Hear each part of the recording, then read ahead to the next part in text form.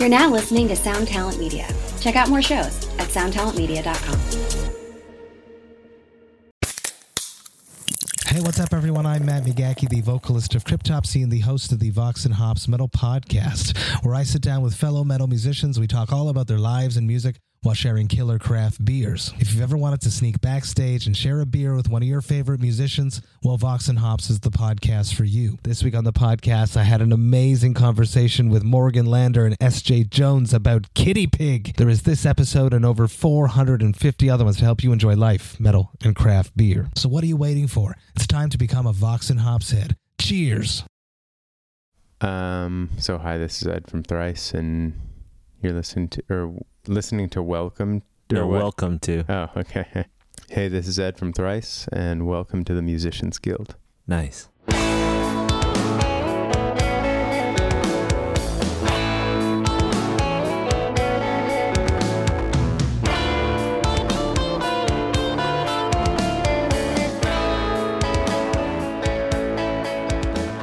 Greetings, Earthlings. Well, here we are. Another episode of the Musicians Guild podcast. I thank you for being here and for listening. It's a lovely late Sunday morning here in Long Beach, California. It's finally cooled down where it's not 90 degrees by 9 a.m. It was stressing me out. The heat stresses me out. And it reminds me of missing tour, like I was talking about in our last episode, which was the first episode of Musicians Digest. If you listened, thank you. I'm sorry, or I should say that it wasn't my intention for it to devolve into this sort of monologue therapy session. I'm usually going to try and have more of a focus or a subject, but it was just in me. The feelings were in me. And I'm still kind of dabbling in this whole sharing your feelings to the general public and making yourself vulnerable and conquering that fear through realizing that there's not really any harm that can come of it, and that it's my own precious egocentric view of things that would make me believe that anyone would ever take issue with me expressing like vulnerable feelings ever. And even if they were, that would just make them a dick, and I don't really need to pay attention. This is this sort of juvenile fear that I have of, I guess, expressing thoughts or emotions, and it's this fear that I'm going to be put back on the playground. And I'm going to make that podcast episode, and all the kids playing tetherball or handball are going to drop what they're doing, turn towards me, and point and laugh, which is ridiculous. I'm fucking ridiculous. Okay, so on to the next thing. A handful of people have asked me about recording and what I'm using to record, and have commented on the sound quality, and so thank you. I appreciate you appreciating that. Good sound quality is super important to me, or my perception of it at least, and like all of you who listen to a lot of podcasts, I know that nobody that has to do it loves it, and I know it's a product of circumstance, but I'm just so tired of listening to poorly recorded phone or Zoom conversations that it's just really important for me, because we all know how kind of frustrating it can be when the levels are weird, or by the time you turn the podcast up in your car to get to an audible volume, it's literally piercing your ears. So I'm doing my best. And I'd like to thank my future guests that I'm requiring to record themselves and send me the audio file. It's a lot of effort on their part, but it just makes such a better product in the end. So to everyone that's going to come on the show, thank you for agreeing to do it. And thank you for putting up with my high maintenance ass and my ask of you recording yourself. It makes a huge difference. So Real quick to the people who are asking what I use, I just kind of redid my setup for the first time in a long time. My microphone is an RE20. It's a very versatile and amazing dynamic mic. It's physically striking. It's got bass skills. And if you asked me, it would be one of my favorite microphones of all time. I run it into my Apollo x4, which is the Apollo with 4 inputs. It's a quad processor, and I use Pro Tools. I use Pro Tools because my particular way of making podcasts is pretty editing heavy. I'm not editing the conversations per se, but I'm doing a lot of mixing and editing as far as odd sounds and noises. And every time I've tried to do any editing in any other program besides Pro Tools, I become very frustrated very quickly. For monitoring while I'm recording, myself at least, I'm using noise canceling headphones. So it gives me a really nice sound. And a lot of people have commented on my, I guess, subdued way of speaking. And listening, or I should say after listening, I realized that I am talking like I just suffered head trauma, but it's not on purpose. It's just honestly how I feel and how I speak when I'm sitting here in front of the mic by myself. And I gotta admit, I prefer the thought of me being an evening wind down, relax, fall asleep to podcast more than I really want to kind of impose myself into people's brain through sort of like this hype energy or trying to grab you through, I don't know, speaking in a energy drink radio sort of way. So yeah, that's the deal with my setup and why I'm speaking this way. Also because I'm always trying to stay relaxed, especially with everything going on in the world right now. It's especially important for all of us to relax. So I hope everybody is being proactive about helping themselves find that relaxed, comfortable space when you can, because we can't always stay there. I think the pursuit of living in that happy, comfortable place 24/7 is also a huge contributor to us getting into negative addictive behaviors and stuff like that. But that said, life is about balance. I think everything in nature is about balance. And for all the stress that we have to endure to take care of all the things we need to take care of, it becomes that much more important to counteract that and balance that with those things that comfort us and that make us happy. And I support anybody doing whatever they got to do to find that happiness and comfort, so long as it doesn't involve affecting other humans without their consent. Because being a considerate person is cool. And I don't feel like enough people these days find it cool enough. Well, I think being considerate is the coolest. All the cool kids are peeing their pants. It's the coolest. So thanks again to everybody who's been writing to me via the Musicians Guild IG or asking questions or just interacting and paying attention at all. You can also reach me at musiciansguildpod@gmail.com with any sort of questions and comments. I think if I start to get enough, I can see myself working a sort of like email answering segment into the pod, but we'll know if we get there.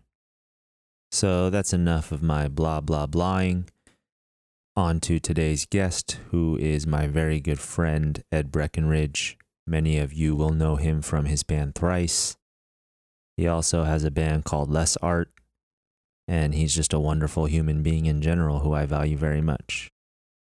Ed and I first met in 2009 at Hoodwink, which is a show put on by the Bamboozle Festival. It happened the night before the Bamboozle Festival began, and it was a show of, I think, generally bands doing cover sets. So this particular one was RX, Thrice, and Newfound Glory.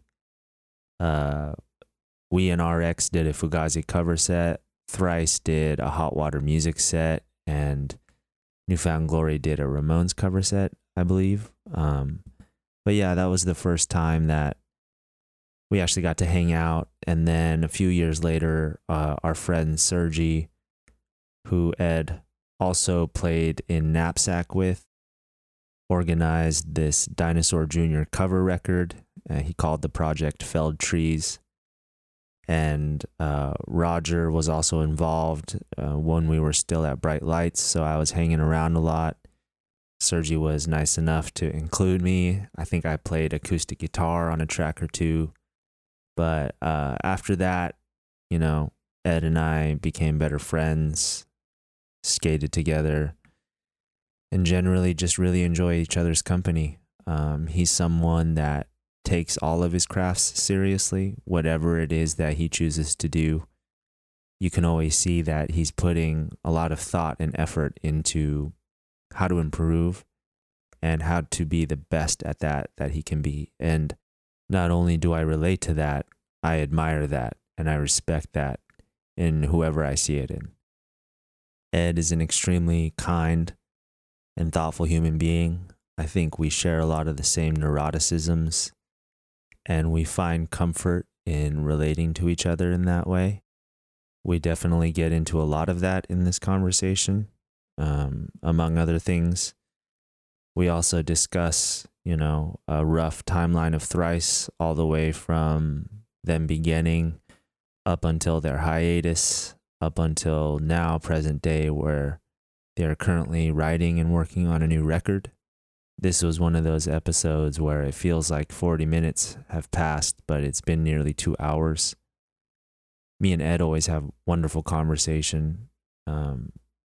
And every time we talk, I value it.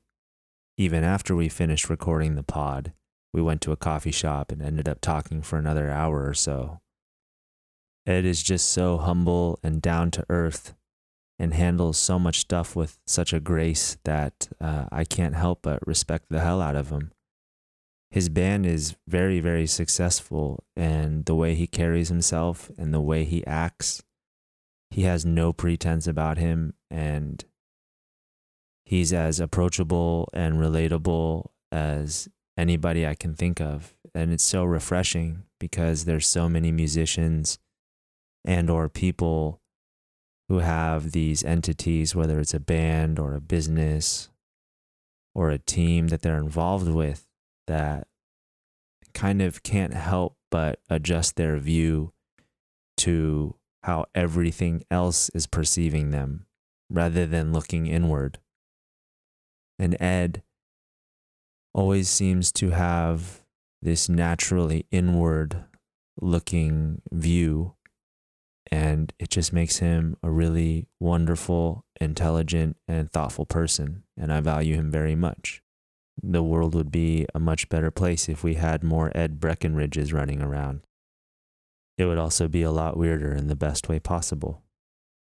So I really hope that you enjoy this conversation with my good friend Ed Breckenridge as much as I did.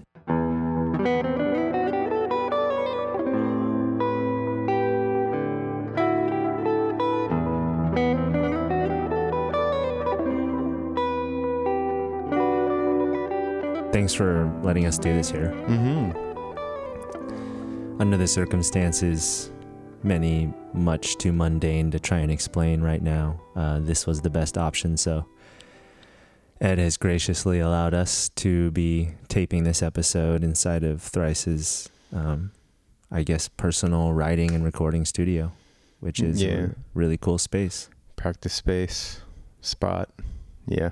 Where you guys do the work. Yep.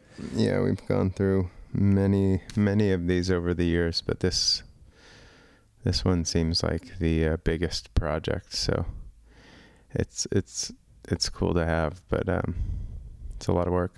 I really like how much it's been an MO of you and your band to put so much into these spaces, you know? You've had many iterations of building out your own spaces and doing a heavy amount of work and projects in them. Yeah. And I really admire that. RX has had that, but we've also gotten utilitarian later on, where we just kind of get into a space and do it, even though it's uninspiring and not necessarily the most comfortable and stuff like that. And I just know how much you like building and how crafty you are, and it's cool. Makes me wish that I was in a band with you, because how much work you put into making the stuff nice, you know? I mean, we all have like our roles in the band. Like I end up doing a lot of the building kind of stuff, and then like Tepe handles a lot of the technical stuff. Like he'll like contact people and be like, oh, like what if we're doing a room this size, how should we do stuff? Makes and sense. Then yeah, I don't know. I mean, Riley and Dustin both do a lot of stuff too. Like Riley's doing a lot of merch kind of stuff like on his own, and then Dustin's like usually like a super good liaison between like management and all that, like cool. Just making stuff happen, whereas like the others of us can get bogged down in some option paralysis.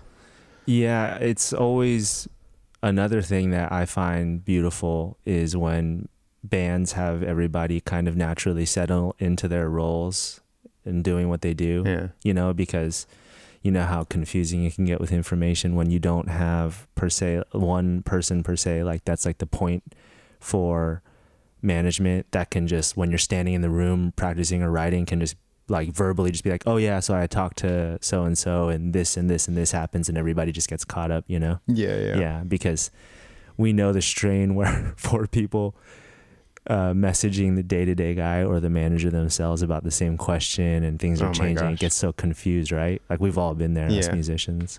It's interesting because I actually worked on the management side of stuff for a bit, like when Thrice was on hiatus. I ended up going through a couple jobs. I did some woodworking stuff and then wasn't really making money, and then I had a friend that was leaving a job at a management firm, and I ended up filling her role. And it like clued me into a lot of stuff that I was like, oh dang, I'm like that guy in the band. And I, you know, what's funny is like, I'm still that guy. Like I don't like email. Like I'll do it, but I'd way rather talk on the phone. Same. Yeah. But like, if I'm day-to-day manager, dude, trying to like get some stuff done, like I can't be on the phone all day. Like I need to email people and start working on another thing, and then get something to come back. And like, you're so right. I'm so bad at, but I hate email because it almost seems like I have the same anxieties that I have about like Twitter with it, where I'm like, I can respond, but do I really want to respond like that? Like, so I like, I always hesitate on my first response, and then I come back and then I'm like, oh shoot, this person answered that. Do I want? Oh my God. Yeah. That's why you and me, I think, relate to each other so well, because I have those same anxieties where I'm also like in emails where there's multiple pieces of information. Yeah. I'm like, they just answered 4 questions in one short paragraph. Like, how do I know what they're responding to? I think exactly the same way you do. Whereas when you can call them, the tone of voice, the flow of the dialogue, you can obviously know, you know what I mean? It's like, you wrote in the email, yes, for sure. Did you mean yes, for sure to this question or that question? Totally. You know? Yeah. But what you're saying makes so much sense about being on the other side of that, because I've had, I guess you saying that makes me realize better now. I'm like, oh yeah. Mm-hmm. Oh yeah, they have other artists they're managing. Oh my gosh, dude. The thing that tripped me out about it the most was like the like if you're a manager that has like multiple bands, there are things that happen all day that need to turn around immediately. So you're always in a space where you're kind of putting somebody aside for another thing, which is, I mean, at least that was like, I mean, maybe if you have a bunch of people working at a group, but it's like, no, I feel that. So-and-so, so-and-so's van broke down or whatever. Totally. And then so-and-so's lawyer called and Right. whatever. And it's like, well, shoot, like I can tell the person to call this other person for the van and then talk to the lawyer, but I can't really like do the van thing right now. And they have a couple hours. So it's like, Totally. I mean, there's some people that thrive off of that, but I was like, I had a rough one with it. Yeah. I mean, I see that as a common theme in especially the American form of capitalism that I see it. You see contractors that take on too many jobs. You see, right? Because they have to, because dentists, they have to make a ridiculous amount of money to even keep afloat. Exactly what I'm saying, which is it's the commonplace for everybody to have this volume that's a little bit more than they can handle just to have that flow. And it's definitely true in the entertainment industry with everybody that represents us, whether it's business managers, booking agencies. And there are those gems out there. There's those people that prioritize. They know who their big earners are, or they purposely keep their client list small. We're very lucky, RX is, to be with someone like Dave Shapiro, who's as big and as much work as he does. He's always been able to like really manage that beautifully. I give him so much credit for that. But yeah, like I was saying, and then you have management that has to have this many bands, because if that band approaches them and they know how much they earn, they're just not going to say no. They're going to make it work, right? Even if it's just like breaking everybody around to make it happen, Yeah. And it's like you see Amazon doing it, you see boutique startups doing it, it's just like, it kind of sucks. Yeah. I mean, I think so many things would have to change to make that like, for sure, not the normal. Oh yeah. I mean, everything from like property prices to like, oh yeah, that's to healthcare would like affect like, if like things didn't cost so much. And the things cost so much because people are trying to maximize profit. For sure. As soon as you're maximizing profit, you're pinching everybody. As soon as everybody's pinched, they're like, what we're doing is analyzing the thing I was talking about and the thing we were talking about. What we're doing is analyzing this not at the tip of the dreadlock, when there's like a whole 7 inches of dreadlock before that. Yeah, just the bleach part. Just the frayed tip, that might get gnawed on or something. Man. What management company was that? Well, the management company that I worked for. That you did that. It's called Relentless Artist Management. Cool. We did like Plague Vendor and Social Distortion, and we were doing like a couple, like we were like helping out the Vandals and SoCal rock bands. Yeah, but there was also Hot Heat, which wasn't really functioning at the time, but there would be things that would come in, like legal things that would come in. Aren't they Canadian? Yeah. Oh, okay. Cool. Yeah. I'm trying to remember. Oh, Johnny Two Bags, who's the guitar player for Social Distortion, had a solo project we were working that a bunch when I was there.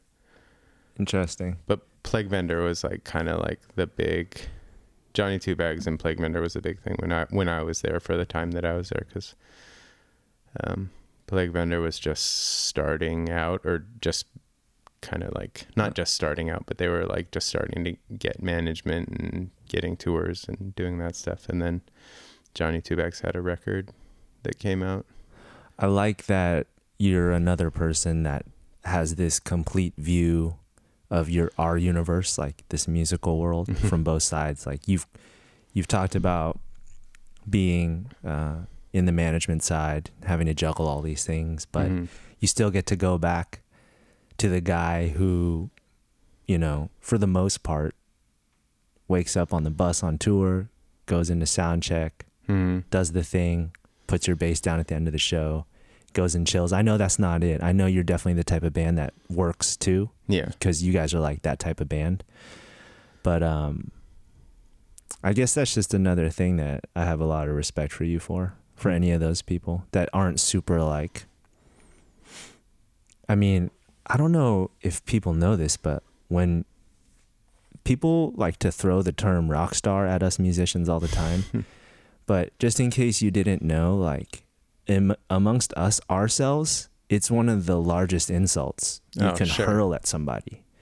And the reason I said that is because it's just nice that you're not one of those rock stars. And I know like people on the outside are always like, well, you're just a rock star. And they think it's like some sort of innocuous comment. And we have to know that they're in context, and the context they're saying it, they don't mean it that way. But there's always part of it that makes all of us cringe, because we're just like, when we call each other rock stars, it's a huge, huge diss. No, for sure.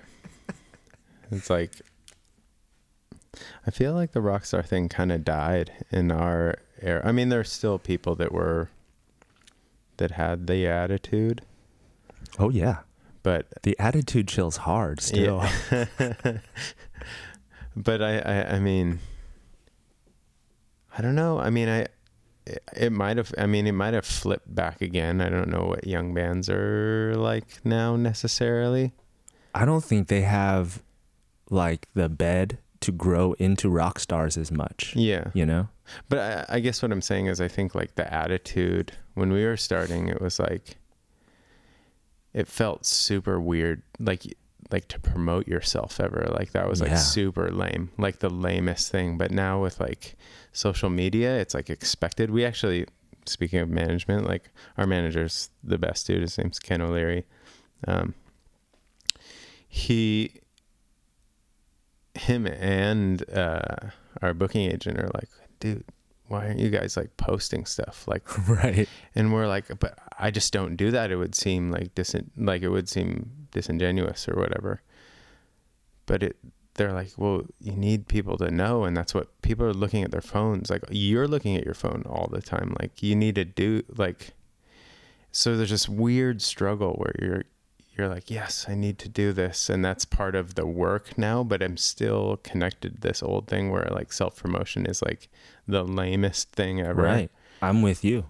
I feel exactly the same way, and I think that's the default mode of that side of the business, because what else can they tell you to do? Because as the technology and internet rose, and there's less personal context that you can call on to be like, give me that full page ad or whatever. Yeah.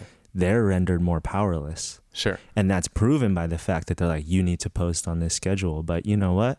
From the outside, just looking at you as my good friend Ed, you don't really need to post, because you guys have singles on the radio across the country and you sell out all your shows. Do you really need to fucking post?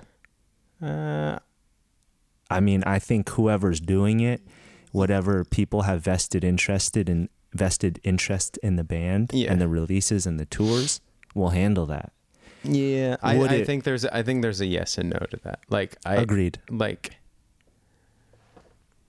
I think I need to, but it's really, I will say it's really hard for me to. It's hard for me to post like anything about myself. It's not just like band stuff. I mean, there is something that's like weird about like self-promotion-y kind of stuff for me specifically, but like, same.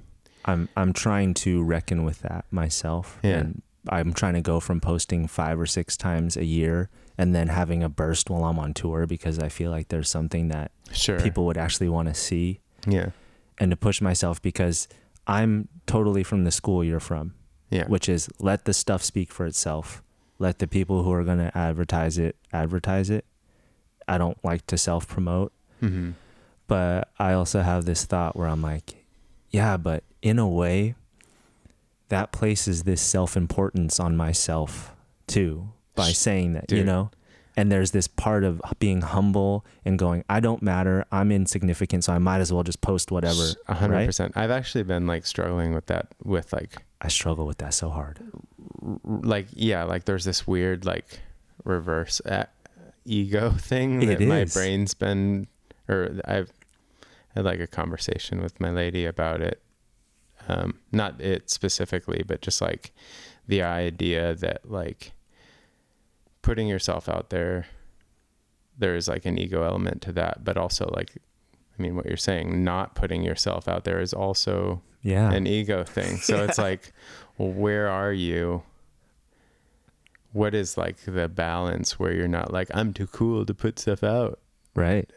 Or I'm too cool to not put stuff out. You know, it's like, or I don't know what I'm saying, but yeah, it's. No, I know what you're saying. And this is what it's like to be neurotic and insecure like you and people like you and I are. I mean, not completely, but have that side of us. I have a question. Do you have trouble finishing stuff? Oh my God. I mean, you and me have discussed this before while we're skating and stuff. Yeah, but, sure. Oh my God. I mean, so in my last episode with Matt from our band, I was discussing this briefly about, you know, getting into this hypercritical thing is common. It's not exclusive to you or me. A lot of people go through it, right? Yeah. I just feel like I get in this really tight negative feedback loop with myself because it's like multi-staged. It's not only like, that's not that good. It's you've done stuff that sounds like that before. Are you really giving this your effort? Blah, blah, blah. And this all happens over the course of the whole day. Yeah. You sleep on it and I listen to what I did and 50% of it goes away. It's actually 50% better than I thought it was, right? Yeah. And that is one of the many things that keeps me from finishing stuff. Yeah. I mean, so. Yeah, I struggle with the the option paralysis and the way that, I mean, I'm sure it's the way everybody's brain works. I don't know. I just like cannot stop thinking of variations of a part. I couldn't relate to that more. And there's a point also when you hit a certain amount of variations that you lose perspective on what one feels good without the perspective of all the variations. Right. So you're like, damn it. Like, exactly. A lot of the time what I do is I try to just imagine like what it would sound like at a show. Like those are the, right. Those are the big perspective, like shifts that I have to like push to myself. Cause I can be like, oh, like I'm playing these notes or there's this like timing, or I can like articulate this certain thing, this certain way. Will anybody hear that? If they do, how can I bring that out? Yeah. I think that's a great setting. And I think it's good for us musicians to have multiple settings where we think like that. Yeah. So I also think, like, just like you, I think about how it would translate live. Then I think about headphones. How will it be in headphones? Not only as the parts I'm writing, but when I'm on the other side of the desk, like mixing, recording. I think about that a lot actually these days, because I think it's just, obviously it's super relevant these days. It may not have been in 1960 as much, but sure. You know, and then I have the two other settings that I'm thinking about more in mixing and recording than I am in writing, which is, how is this going to sound in crappy speakers? Because the fact of the matter is that so many people are going to listen to this on crappy speakers, and that needs to be accounted for in the mix and tones. Yep. How is this going to sound in a car with all kinds of noise? The system is scooped. It's got no mid-range. The bass is kicked up like 15 dB. The 11K on the high end's kicked up like 10 dB. Yeah. And and it's like, I hate considering those things, but I have to, you know? Yeah. And then there's also the option that everybody hears the same thing differently. Oh my God. Even within the band. That's another thing that I've been tripping out about, like in the past, like since we got back together, because there are like certain elements of bands that I really, really like, and I don't really know how to translate it. I always like describe it as like a visceral type of expression or whatever. Right. But like the visceral expression in yourself, your response to it, you mean? No. Like the way something is played has... Oh, the way they're playing it. The other is playing it. Yeah. Or gotcha. If I was playing it, how I would want it to be represented. And like, I'm like, oh, like how do we do this? Like there's certain bands that do it really well. And in the past, I think we didn't do it well. I'm trying to like inject this into our music. And then when I hear it from other people's ears, they're like, oh, that just sounds noisy or sloppy or like, not tight. Like, but it's like, I don't know, like, I mean, whatever it is, there's an element in mellow music and heavy music or whatever where people are kind of just like losing their shit, but it's like, how do you translate that? Because that's a feeling that I have a lot, like, especially live, like I just like want to move, you know? Yeah. How can I record that and make other people want to do that too? I love that you're saying that. But there's a fair amount of people that listen to music that have never had that feeling in their life, even with the music that I think does that for me. So it's like, I think that more people than we may think have that feeling. Sure. I think they just have it from weird different types of music that we just can't relate to. Yeah.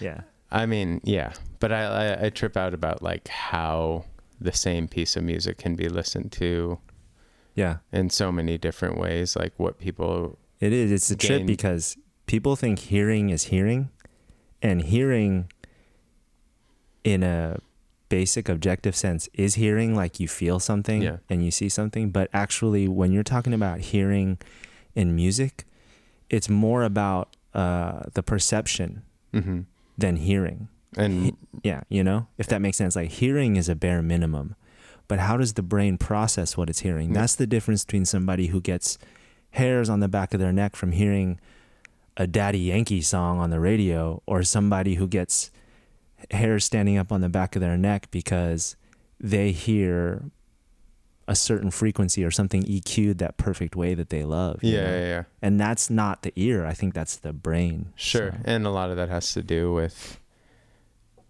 what what the listener has experienced in the past. Like, right. Yeah. Like if something is normalized to them, that won't sound as exciting, you know, like, right.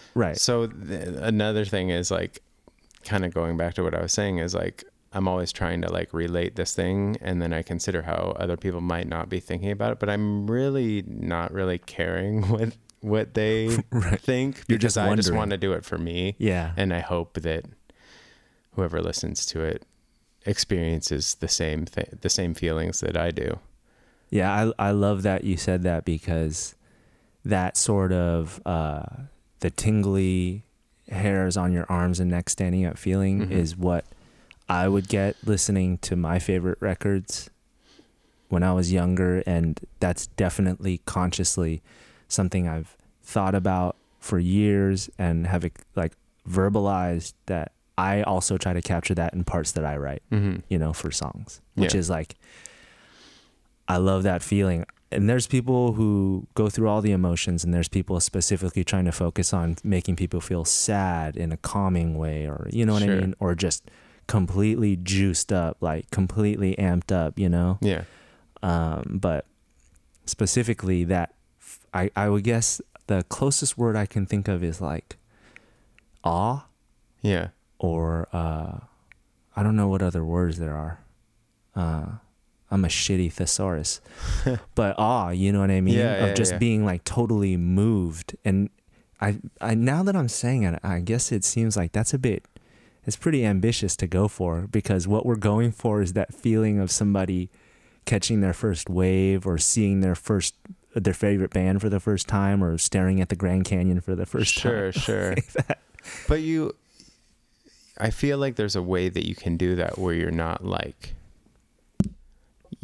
hunting it. You're like, are like, I've said this before and it's not the most eloquent way of saying it, but you're kind of like pooing it out. Like you have this stuff inside of you, and it comes out naturally, and you have to express it naturally. And that you can listen back to it and you can be like, oh, that feels good. And then when you play it with other people, you gain another perspective, because like all of a sudden you're either hearing it through their ears, or you're hearing it with their skills and abilities that are added to yours, or like the loudness factor is a huge thing. Yeah. I'm all about bowel health, so I'm down with the analogy, but I think that's pretty indicative. Mental bowel health. Yeah. If I were to I guess, try and describe Thrice's music, like having seen you a couple times now and stuff, like your main A parts, your intros, your breakdowns, it definitely comes through. Really? Yeah. Thank like you. The epic nature, like, you know, and there's those bands that capture it. They're the well-known ones, like, you know, a lot of Deftones riffs. Sure. If you're into deeper, like Hum really captured that a lot, you know, and also a little deeper is like bands like Far, you know, Fireside from Scandinavia. They really captured this stuff, you know, and even Built to Spill a lot of the times, like these gigantic guitar landscapes. And I think it's super cool because, to be honest, like I hear all that in Thrice. You know what I mean? I hear all that in those parts, and thank you. I mean, it's dope. It's like really, when music goes beyond sound and it actually conjures visuals, that's something that I always try to do in my music and with RX, which is riding with that motivation of creating that feeling of awe, but also creating visuals. And I definitely get the very, very much the same feeling from Thrice's music. And it didn't really hit me actually until I saw you live. Because like the first time I had actually seen you guys is when we played Hoodwink, that cover show the night before Bamboozle started. And so you weren't in the band when we played with Newfound Glory? I was. You were? Yeah, but we didn't hang out with each other. We didn't hang out. Okay. I remember we were in back of House of Blues Las Vegas, and we had already finished loading because we played before you guys, and you guys loaded, and you and Tepe were like skating around in the in the loading bay down there. And I was like, oh, those cool, those guys skate. Like, I skate too. Like, I want to talk to them and stuff, but you know how it was. Like, we were all young. It was super fucking weird. And I mean, that was 2001. That was the prime of that kind of stuff and shows and that falsified sense of importance, like being blown up around that stuff. So we all had this pretense, or at least we did in our band. We're like, you know, we don't have a reason to hate these guys, but who is that guy? Who are those guys? You know what I mean? Like, we were just like little shits. That's so funny. We always, I mean, I feel like we always felt like we were like playing catch up, because like playing with you guys, like technically, like I feel like everybody was so much more efficient with what they do, and we were kind of just like trying to keep up, kind of a thing. That's crazy to hear you say that now. Oh my like, gosh. You know, 18 years later, 20. I mean, sorry. No, I was just going to say, I was just going to say real quick, I want to let you finish, but it's just crazy to think, because you guys always were like the hype band. In SoCal, it was just like thrice, you know? I mean, there might be some context that shifted our view of, I mean, I don't know if we would ever be like, we did this, but like, that's why you guys are rad, is because you guys never rested on that fake bullshit. You guys were always like, well, we want to be a good band and we want to get better as musicians, and it's shows. Look at where you are now, you know? But I mean, what happened was we were like, oh, like we like skate punk kind of stuff, like Bad Religion, like, for sure. Do you remember Donuts and Glory? I don't know if Donuts and Glory, of course. But then we were also like way into like Metallica and Iron Maiden, Liberation Records. Hell yeah. So we made our first EP, and we were like, okay, like here, like Tepe is good at guitar. He can play like all these riffs, and you know, those Asians on guitar. Right. They're soulless. They're just like computers. They just analyze and play. I'm just kidding, dude. I disagree, but I also agree that you guys are both really talented. I do too. I'm just kind of making fun of that perception that's constantly projected on people like Tepe and I. Yeah, and the fact that people, especially in Middle America, always get us confused. Anyway. But what I was saying was, like, we started and we were like, okay, like, yeah, we're hyped on these songs. And then we like kind of gain the perspective from other people by playing shows. So we'd play like a hardcore show and be like, oh, these guys are like singing and they're like, it's like punk. And then we'd play with a punk band and we'd have like breakdowns and like kind of screaming parts. And they'd be like, what? These guys are like hardcore dorks or whatever.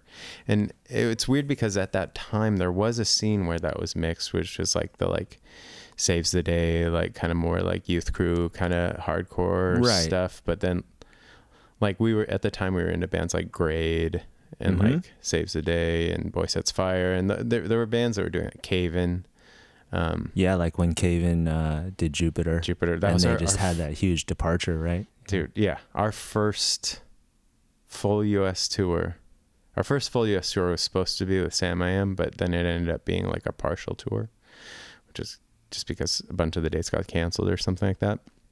But our first full tour was Take Action, Plea for Peace, and that was with Cave-In. Yeah, and Grade wasn't on that. No. It was Cave-In, Hot Water Music, Alkaline Trio, but then it ended up being Alkaline Trio acoustic for half of the tour. Yeah, I remember this now. Yep.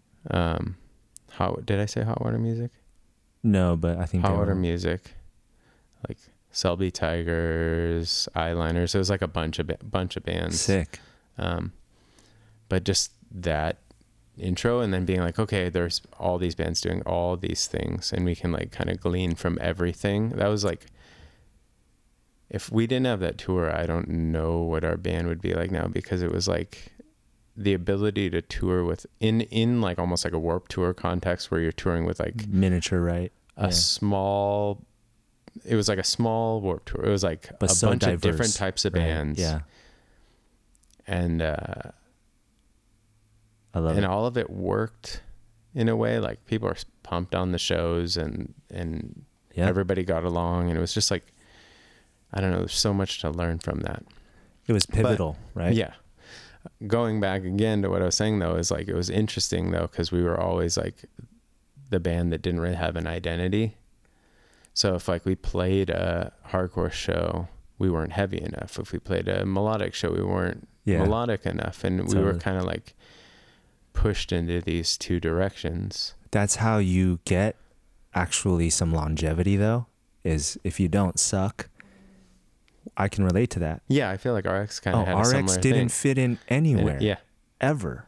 You'd be like ska band, but then you're not a ska band. Yeah. Like what? And then we didn't even fit in with the bands that we took on tour to support us. Sure.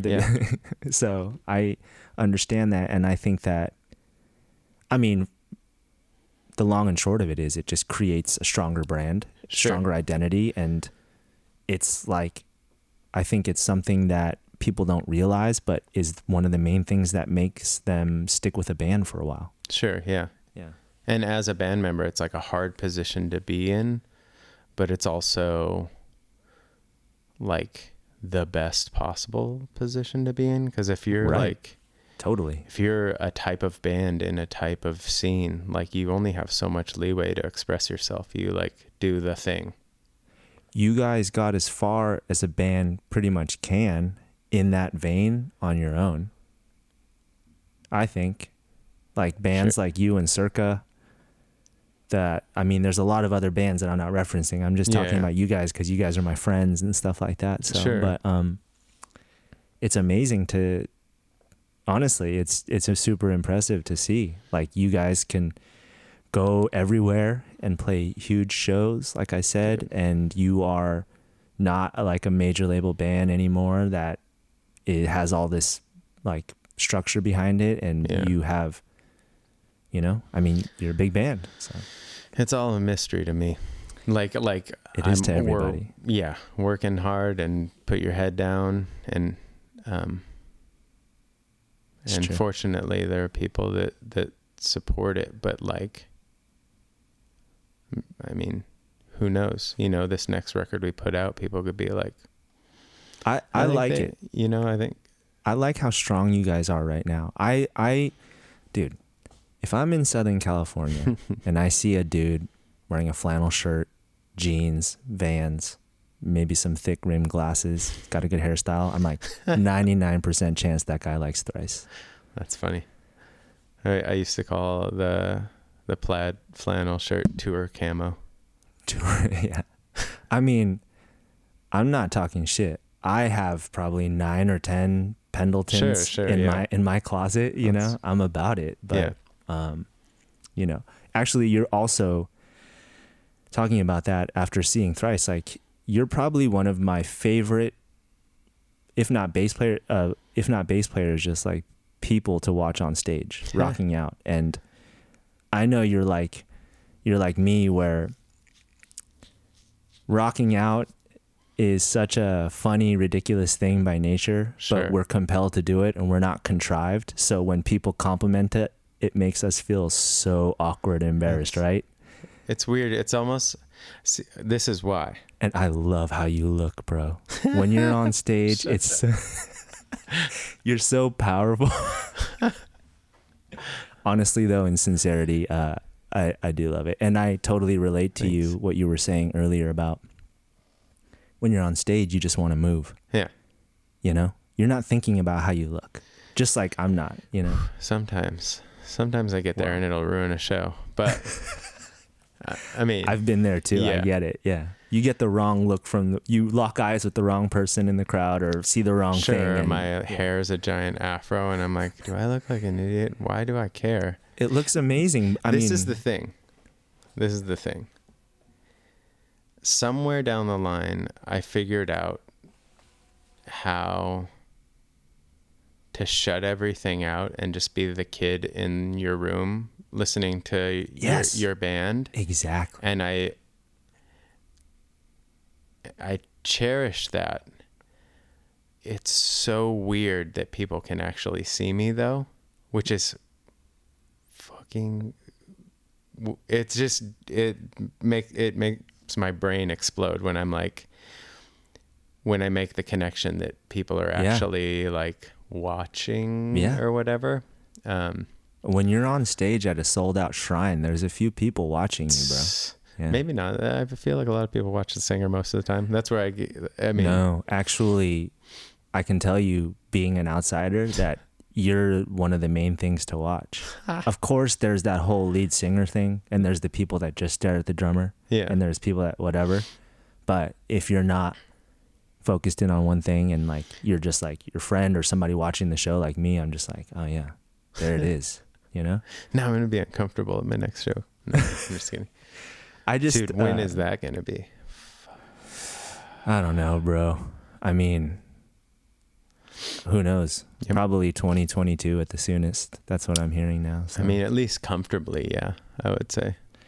Yeah, I mean, I think that for bands like us and you and upwards, like it's going to be longer. I think there's probably going to be like 100 cap, 200 cap shows happening sooner than large gatherings. But I also don't doubt the ferocious, greedy nature of capitalism and them racing right now like an arms race to find a solution for no other reason other than profit. Dude, we're just, I mean, we kind of put it off for a bit, but I mean, they're projecting like when shows can happen. It'd be like summer 21, fall 21, like. Yeah, but would people like you and I feel comfortable going out next summer in these closed spaces with 2,000 people? Like, I'm not personally. I mean, yeah. And if like your show ended up being like some show where a bunch of people all of a sudden got COVID, you'd be like, fuck. And you never know how, like, that's the scary thing about this virus is, you know, you don't know who it affects because they're the people there immediately, but you don't know how many of them have grandparents or that work in a service industry where they're, you know, where they're taken out of a job, and because they're taken out of that job, now the business doesn't function correctly. It's like, it has this like exponential effect that people don't think about because it takes a few steps to think about, you know. You're exercising something that's not really rewarded in America right now, which is compassion, bro. That was so much compassion right there, but unfortunately we're surrounded by people that are like, hasn't affected me, not a problem. Yeah. So dude, anyway, I mean, I do this other type of episode on the podcast. It's called Musicians Digest, and I just did my first one yesterday, and it was me just basically talking about how much I miss tour now, and basically what a bitch I am now, because now that I've had it taken away, I realize all the time I spent on tour not really appreciating it and being grateful.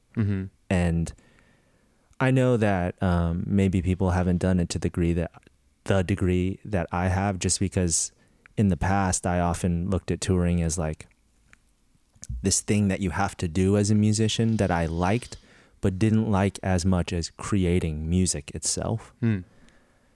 But now my feelings have changed, you know? And I don't know, have you ever been there where you've gone a stretch of shows, maybe even a whole tour, where, you know, now that I'm grateful, I get up on stage and I can be like, dude, this is amazing. Look at all these people here that went through all this effort to come and see us and stuff. But I went through so much time where I was just numb to that. I was just like, yep, here's some people. Yeah. Here's me doing this. Yeah. Yeah. I don't like it when you try and get on stage. Please don't do that. You know, I'm just totally numb, you know? I think the hiatus thing that we did actually knocked it out of you. It did. I mean, it was really hard, but it did some good for all of us, I think, and all of us in different ways. For me, like, I remember because we did like a farewell tour, because I thought we were done. Like, I mean, people were taking other jobs, like things were happening, and I was just like, well, shoot, like that is the hardest thing to maintain in a band, is everybody that is committed to the level where you're actually going to spend time doing stuff, and it becomes a priority over almost everything in your life, if not everything in your life. You know, that's sure. A huge, huge commitment. Yep. That being said, though, we would get questions like on this farewell tour. It was like, if there's one thing that you would change, what would you do? People were asking you that? You're like, one thing that you wish you would have done throughout the years playing. Like, you mean like talking to fans or online or what? Interview. Oh, Interviews. Yeah. Those damn interviewers. But it was an interesting question, because it could have been like, oh, I wish I would have gone to wherever. But I was like, that's probably what they were expecting. Literally instantly in my head, I think because we got it a couple times, but it became like a personal meme or whatever. Like, yeah, was I wish I didn't stress out so much, and I wish I enjoyed it more. Like there's a level, like when I was in Europe, like I'd be like, oh, I don't know the language here. Like I don't want to like do that thing. Like similar to like an option paralysis anxiety kind of thing.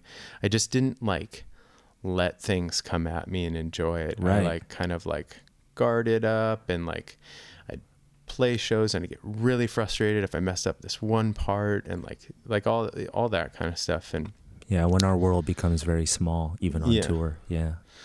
But since we've come back, and actually that last tour or the farewell tour, not the last tour, those things like shifted in my brain, and like I made an effort, like almost like a mantra, to like laugh at mistakes, unless it was like something that kept happening over and over again, which is like super frustrating. Your hand just like stops working. But then also understanding that night, much like skateboarding or anything, like there are days when you step on that skateboard and the thing isn't happening. So don't treat it like it's the thing forever. It's just it's that day, you know? Yeah. And that like there are some parts where like it'll drop out. It's just me. Yeah. And my hand just like get like freezes up or whatever. And I'm like, I can go. This is what I do in my brain. I'm like, I freak out, so it gets worse. But then I'm also like thinking like, like we're in Barcelona or something. These people had this one chance to see us, and I screwed up this one chance, and we're not going to be back here for who knows, 2 years. Totally. Maybe not. Maybe this is the only time this person ever going to see us. And I just like ruined this like kind of epic moment in a song or whatever. Maybe not. I don't know. But like, and then that can carry over like weeks into tour if you let it. Yeah. But it totally happens. Luckily I haven't had too much of an issue, but I did have a problem 1 year of touring when we were heavy in tour cycles, and we have this one song called Decrescendo, and in the bridge it breaks down to this part where it's just me by myself, nothing else playing guitar for like 8 measures. Yeah. Before Matt's guitar comes in. And I went through this phase where I got in my head, I messed it up once, I kept messing it up. Yeah. I kept messing it up, and I would be audibly yelling, fuck, like on stage. Yeah. Like super loud sometimes where other mics would pick it up.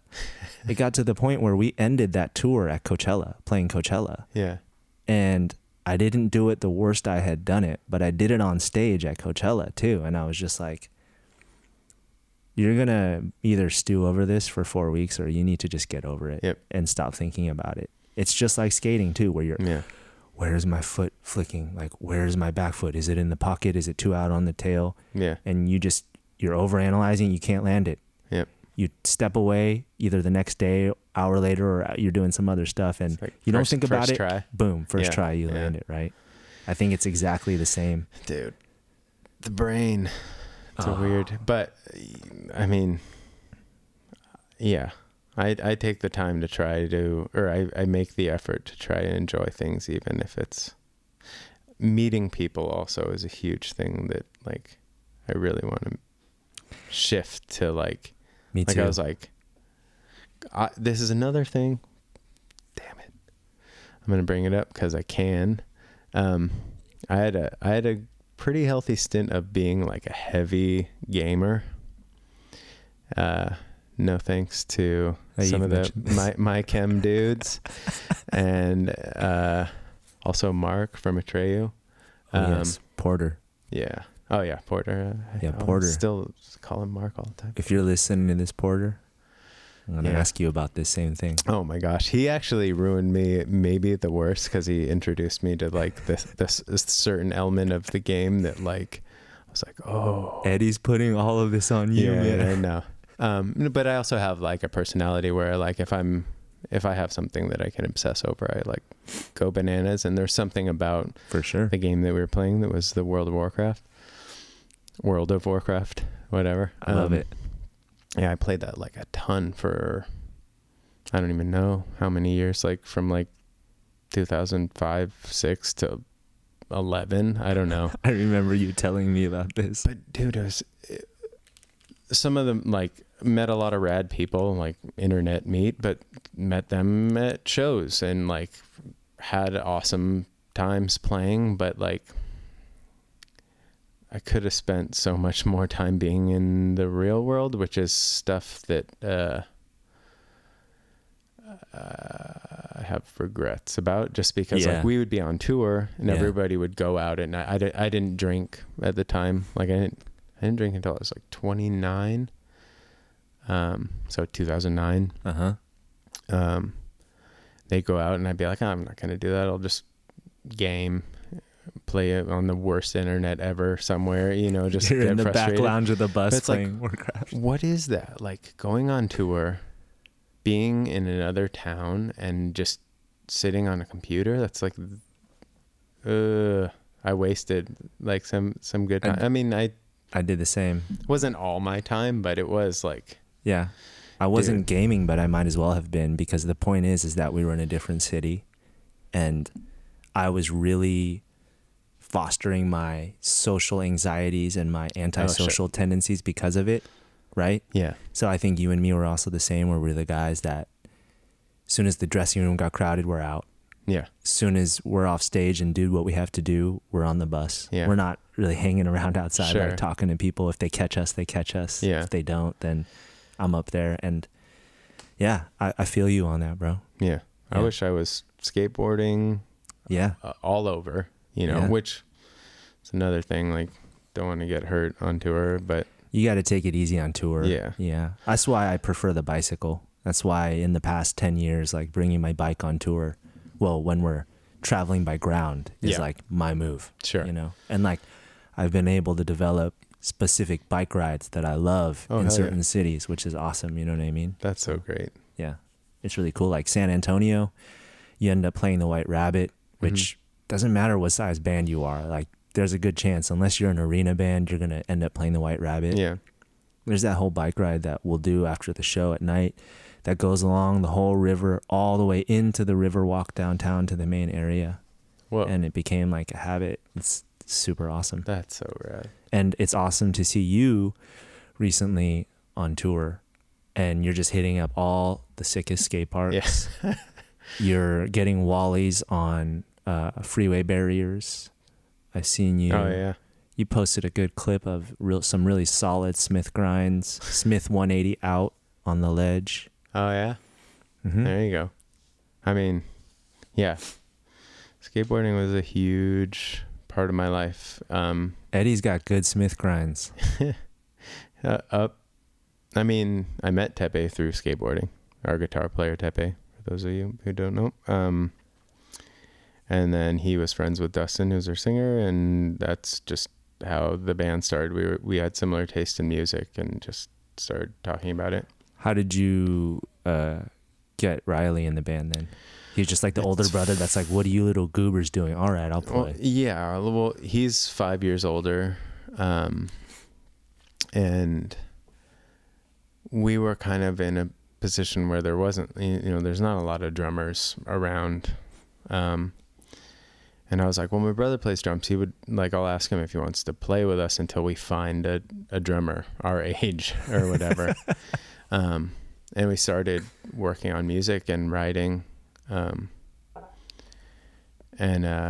it just worked, and there was never really a situation after those initial like get-togethers where we're like, well, we're still looking. It just shut that down kind of at that point.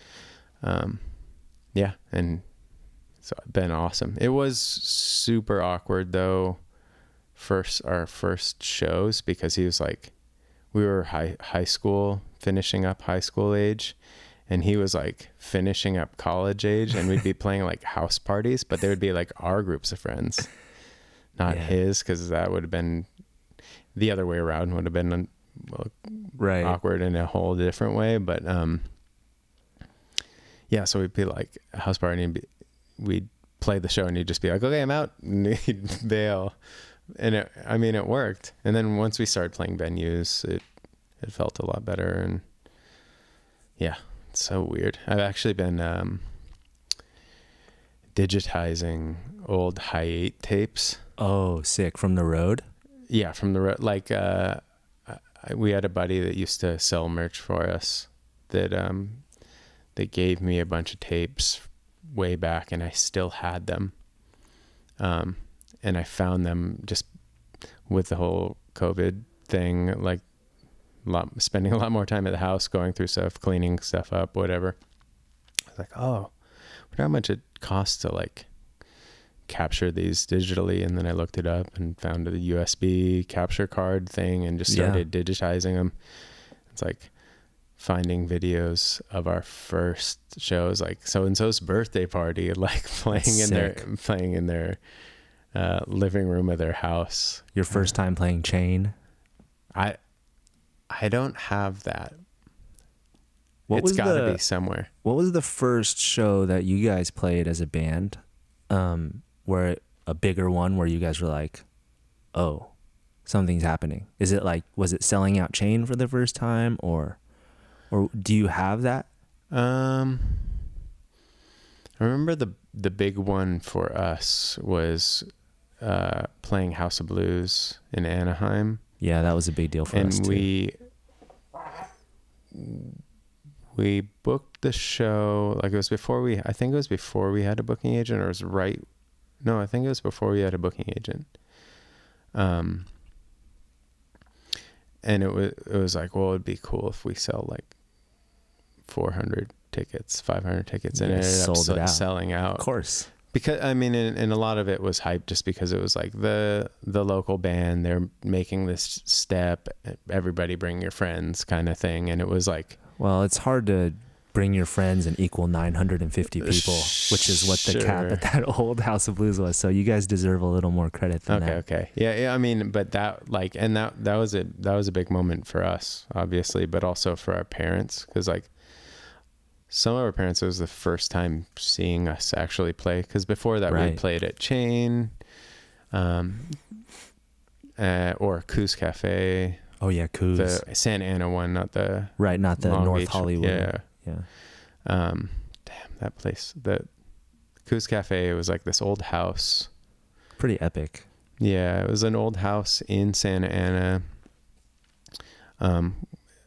where you played in the living room of this house that had been converted into like a community center / cafe. Like there was like a little coffee thing. And you'd play in the living room, and then 2 walls of the living room had plexiglass, like huge, like almost like normally it'd be like a sliding glass door kind of thing, but it was just plexiglass. So you could watch the show from inside and it'd sound insane and it would be awesome and sweaty, or you could watch from outside and like watch behind the drummer. Right. Or watch to the side of the guitar player and sitting on the deck. Like if you watch from the side, you were sitting on the front porch of the house, or watching from the front. If you were watching behind the drummer, you were like basically in the side yard of this house. It was the weirdest setup, but worst PA. I mean, it was basically like a speaker that they put up on like this little like shelf in the top of the room, like the old Chain Reaction PA too. Yeah, dude, so bad. But yeah, I don't know where I was going that, but like some of the most memorable shows of my life still to this day are Coos shows. Like watching Botch must have been amazing. I watched that one from the side yard. So watching behind the drummer, and then Pettibone there, he was, do you know him? Yeah. He's well, like I know the singer of Himsa, and he also worked at El Corazon as like the head of security there for many years. I had a not so pleasant run-in with him there. One time RX was headlining there, but anyway.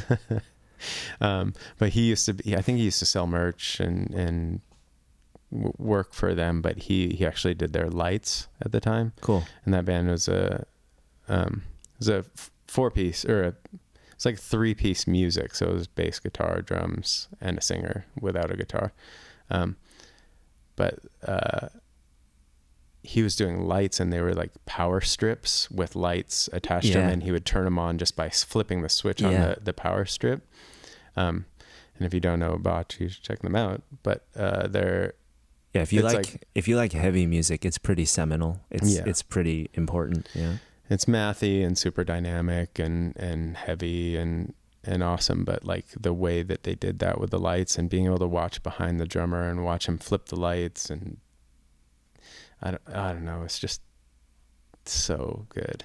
Yeah, and that was the band that Brian from Russian Circles was in. Yeah, playing bass, for those who may not know. Yeah. Both wonderful bands. Yeah. But yeah, seeing Botch, I saw them on that tour too in Northern California. But yeah. Dude. I mean, they rep that obviously for more than one tour, but Sure, yeah. That band though. Damn. Would you say that they were an influence on your live, like your stage steez live? If you had to cite people who were influences for you physically, like how they moved, would you have any? Because for me, I can say that I'm like the baby Bambi version of Guy from Fugazi. Oh, that's so because sick. As a kid, I just idolized how he moved. Yeah. Everything he did. It was the coolest thing to me. Oh, 100%. Nobody was cooler, both with the guitar and when they had to play like Waiting Room or something without the guitar. I was just like, oh man. Yeah. It's amazing. Fugazi is, I mean, yeah, that band. Still I mean, I listen to the record still. Same. And find new things that I like about it. It's like almost like in a similar way that Radiohead is for me, where there's just like layers that, like, as I learn more about music, I appreciate things about it more and more and more and more. And yeah, things that I didn't get or didn't really notice in the past. I don't know. Live, I don't know if I actually would ever try to really replicate anybody specifically, but I do notice that touring, I will find myself doing something that somebody that we tour with kind of I'm like, oh, yeah, I didn't think about that, but For my sure. body just kind of picked up what they did that I thought was cool, or I don't know. It's just I don't know. I'm in some weird zone where I don't even know, I don't even know what I do. If I watch a video of it, sometimes wait, what am I doing? I did that. I know. What? I know. Same. And it's funny is that it's oftentimes musicians like us will kind of chuckle or scoff or turn our nose at somebody who may be at a festival or something that's just really freely dancing and stuff. Yeah. And my younger shithead self would. And then as I got older, I'm like, I'm doing the exact same thing. Sure. Yeah. And the only illusion is that I think it's more important because people want to watch me do it on stage, but there's literally no difference, right? Yeah. Yeah. And I think that that's what's kind of beautiful, all pretense aside. If we're just being real human beings, it feels fucking good to be able to play your own music and to just move your body to it how you want to and Sure. express whatever jubilation, energy, aggression, whatever you're feeling, right? Yeah. And I think that when we start to be around our peers that resonate that energy, other bands that we're on tour with, and we see them and how they move and we like it and the way it kind of, we steep in it, I guess, the way it imparts on us. I think that's cool. I think that's one of the cooler things that humans share, Sure. That's not intentionally spoken or given or something. Yeah, totally. So. I will say though, it's kind of a combination of two, maybe, Cave In. Yeah. Caleb Schofield specifically, I liked so much of what he was doing. Me too. That I couldn't help, I play grabber basses. I know, Brian Cook also played grabber basses, but there was something about Caleb's tone, how he did it. He had a certain amount of a stoicism, when he was on stage too, where he'd play I don't know how he played so tight with he was going he had a really melodic movement in that band, but then he'd also just his body would represent the dynamic of what was happening musically in the band, and that was super inspiring. I wasn't trying to copy his moves, but maybe his just his representation of what the music is doing and how you visually represent the music. Yeah, I think if there was going to be any guideline at all, and there isn't, and there shouldn't be, I'm just saying if there was going to be, that would be it. Sure. Which is, let it represent your version of representing what's going on with the music. Sure. Because we've all seen those people on stage that it's a quiet, mellow part, but they're just still trying to force the rock out. Dude, do you remember the guitar player from Elliot? Did you ever see Elliot? I never actually saw Elliot. But I don't remember the guy's name, but he used to go bananas in a way that was actually pretty damn cool. But he used to go nuts, even when stuff wasn't going nuts. Yeah, and homie from Hot Rod Circuit was like that too. Oh, sure, Casey, we played with them on that same tour too, and he'd be doing splits, back bends, like just the most far out stuff. And it actually worked. I was 100% kid in his room rocking out to like that. Yeah, totally. But I think if you always, whoever you are, front man, bassist, guitarist, drummer, whatever, if you keep that kid in your room in front of the mirror vibe going, like, you can't really go wrong. Sure. I mean, the joy that you are relating is infectious to those that appreciate it. You know, I mean, even if I'm like not super hyped on a band and I see somebody like bobbing their head super hard, I can't help but not like kind of like feel that, you know? Agreed. I've been won over by bands that I was sure I was going to hate. Because, you know, when you play festivals, you're just like, well, fuck it, I might as well go watch them. Yeah. Even though I know I'm going to hate it. Yeah. But you're like, oh, that was pretty cool. The only time that it gets me is when there's like, sometimes it's awesome. Like, for example, like Piebald would do this sometimes, but like a choreographed moment. Yeah. When like Piebald did it and it was awesome. But like some bands, you're like, I don't know. Piebald was great because they always had that tongue-in-cheek sense of humor about everything they did. Sure. That dude, Andy, his bass tone also. They were just a really tight band. Him and Caleb, like, agreed. Touring with them, it's like, oh, mid-range is a thing. It's such an important thing. Oh my gosh, it's everything. It's everything, and it's something that, especially in like the transition into the 2000s, that style of production where everything is just scooped to mid-range. Yeah. You pull up any multi-band EQ on the mix and it's just a giant U, a giant valley there. And you're just like, well, it's a thing, but when you listen to productions and mixes like that, it doesn't stand the test of time. It sounds, I'm not really crazy about it, but speaking of Caleb, like the bass tone is so impressive because to hear them in one set, play songs from Beyond Hypothermia, and then play a Jupiter song. Yeah. It's just like that diversity and that range is like... Yeah.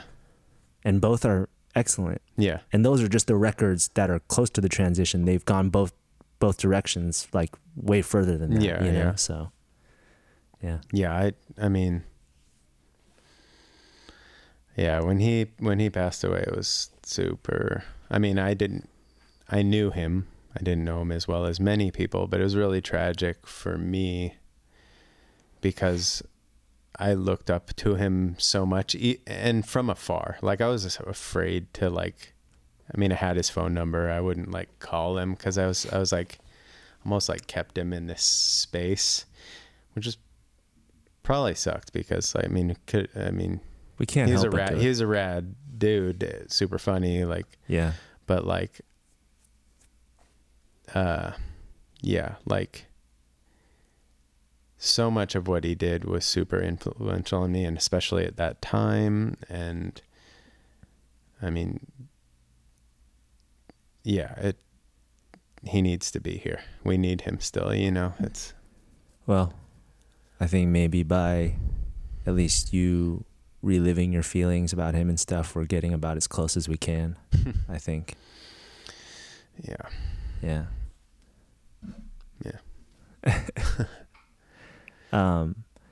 So you guys are in the middle of writing right now? Mm-hmm.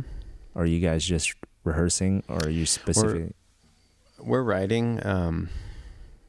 We probably would have had a record done by now if the pandemic hadn't happened. So this kind of stretched out a timeline. And now we're just trying to write the songs. We have a lot of songs, and I think a lot of that has to do with, you know, the way that the timeline is stretched. Like normally we would kind of limit the ideas down to a certain amount of songs, and we're like, shoot, like you have like over 15, over 20? Yeah. Over 20? Probably, yeah. Wow. I mean, not all those might be songs that we use, but it's like, there are over 20 songs that have like verse, chorus, bridgey kind of things. not only is it an achievement to keep 20 songs in one person's mind for the repertoire, but it's another thing to keep 20 working pieces at various stages of being finished in the mind. And, you know, we all have our boards or ways of marking out how many times it goes so you don't forget. And, you know, I'm still the person that I see it written on the wall. This verse goes 8 times and then the second verse goes 10. It's just got that weird 2 add-on, but I just space and I fuck it up. Oh my gosh. Yeah. But that's so much, like over 20 songs. Are you guys, when you guys are doing a writing rehearsal session, do you guys spend some time playing through the existing songs before you start focusing on one thing? No. You guys like come in with a focus already for the day? Sometimes. I mean, this is the thing about us. We've never really done things the same way consistently. So this is the first record in a while where we're actually getting into a room together and working them out in person. Oh, you guys have done like everybody adding to demos usually from remote? Okay. We did that for basically every record since the hiatus. Oh, wow. This is a big shift though, because I mean, I don't need to tell you, that goes from sort of passive communication about it to like direct communication about everything. Yeah. You know? Yeah. I mean, I love being in the room with people, and I missed it super, super bad when we were doing more of the file sharing stuff. And a lot of that has to do with my anxieties with, sharing stuff. When we're in a room together, I have a tendency to just like kind of act on, for good reason though.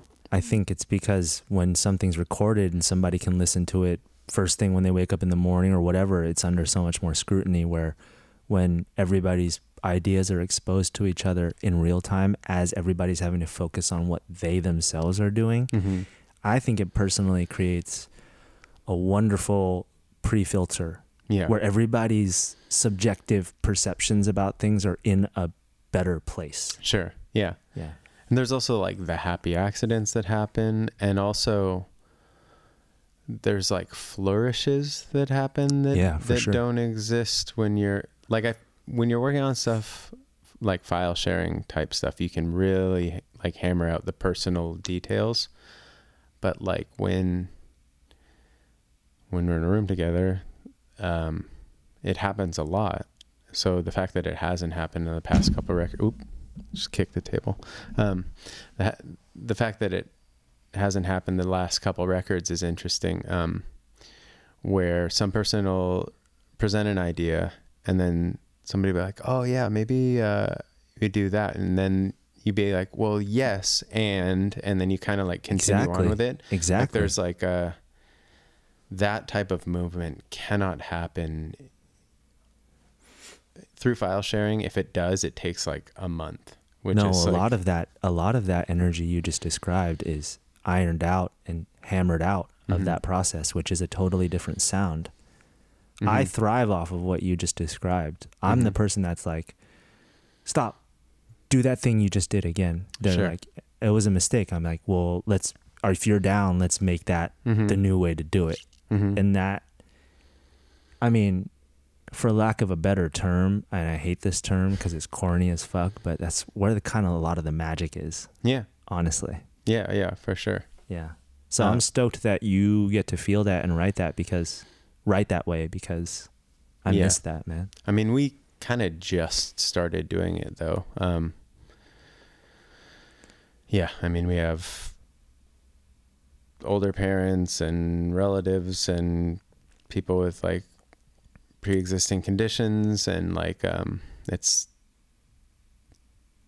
we ended up in our rehearsal space, we have like these HEPA filters, and we air out the room every once in a while and do like all this stuff, and it's like some of it might be overboard, but maybe not, and just like taking the time to do that.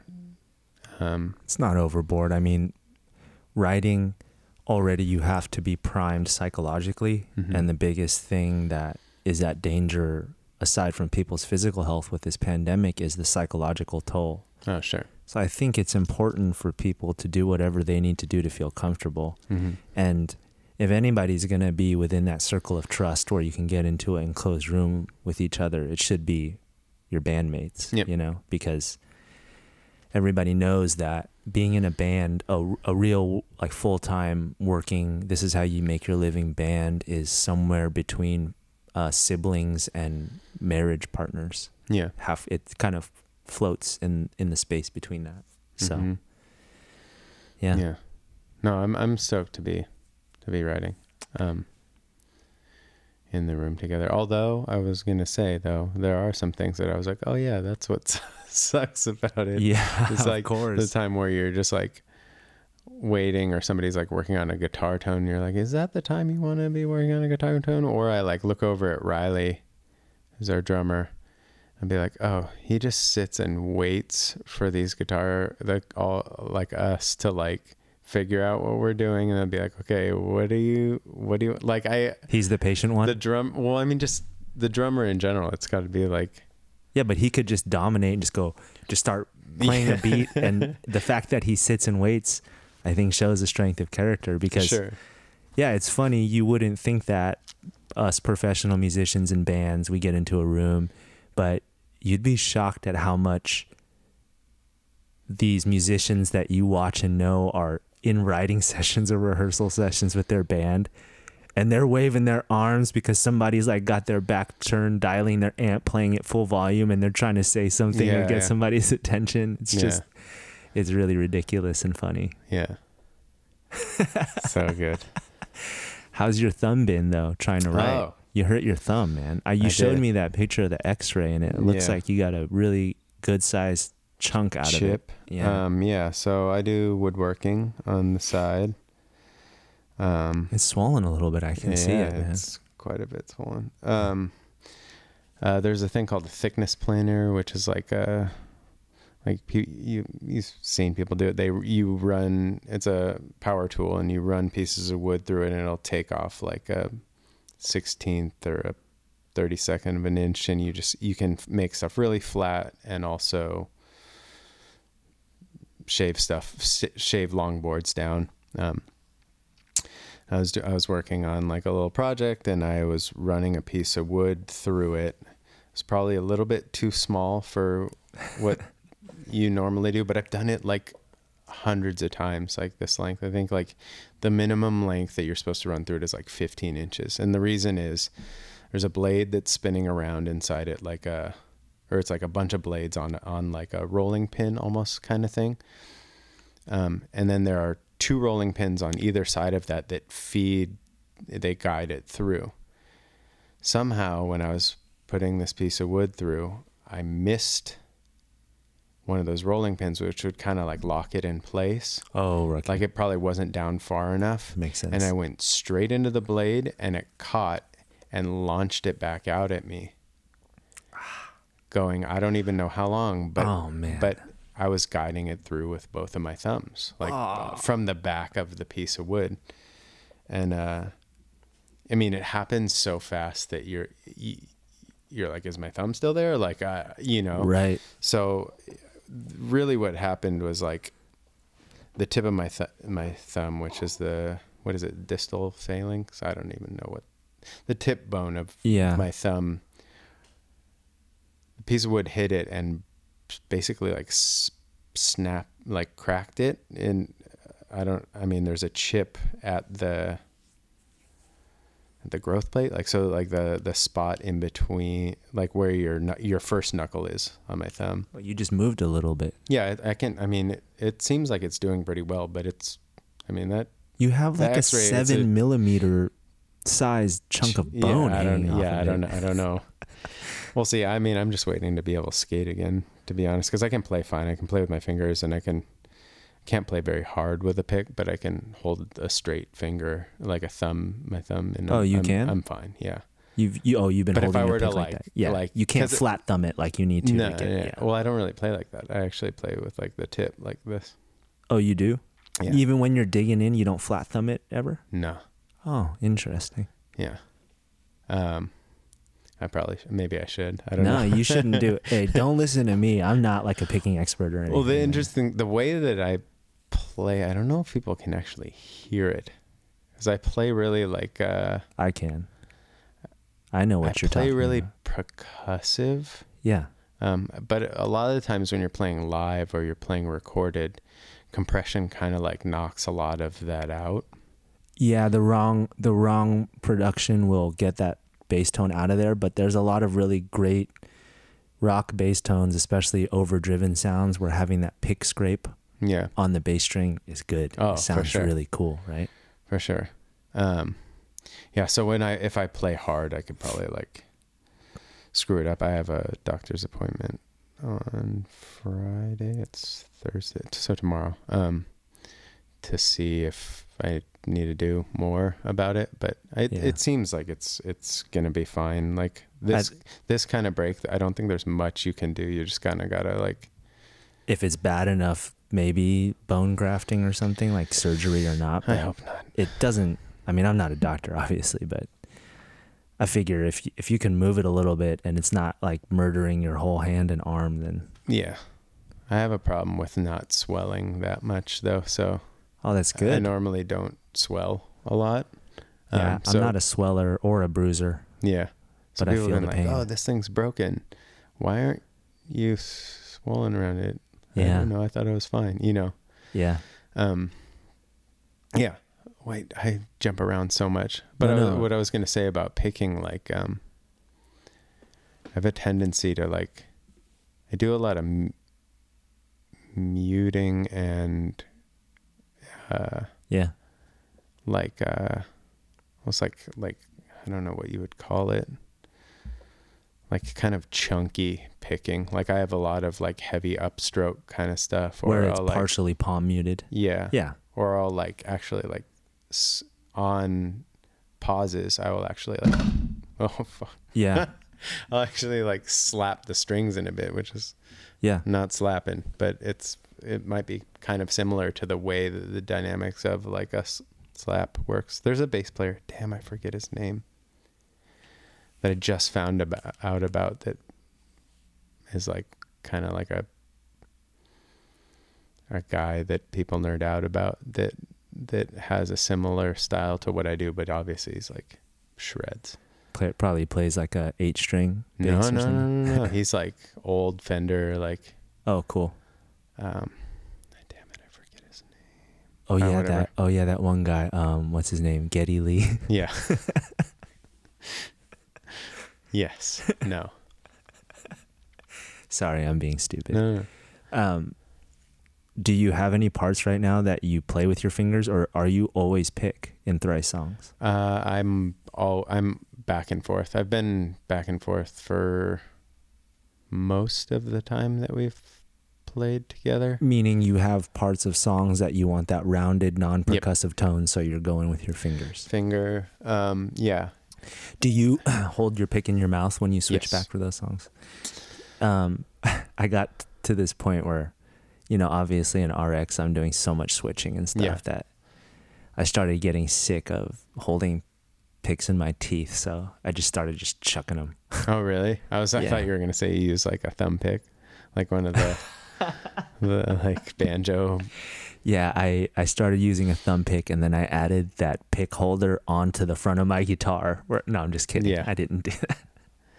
No, I just have an extra mic. I have another mic stand over my keyboard setup, and then I have another pick holder there. So, which is, I feel kind of douchey saying that just because it's so wasteful, and people are picking them up. Yeah, but it's just like, Yeah. I just think about how many things that I like that are so wasteful. Like, I really like the feeling of fresh strings every show. If it's a support slot and you're playing 30 minutes, okay, if they're wiped down good, they're cool.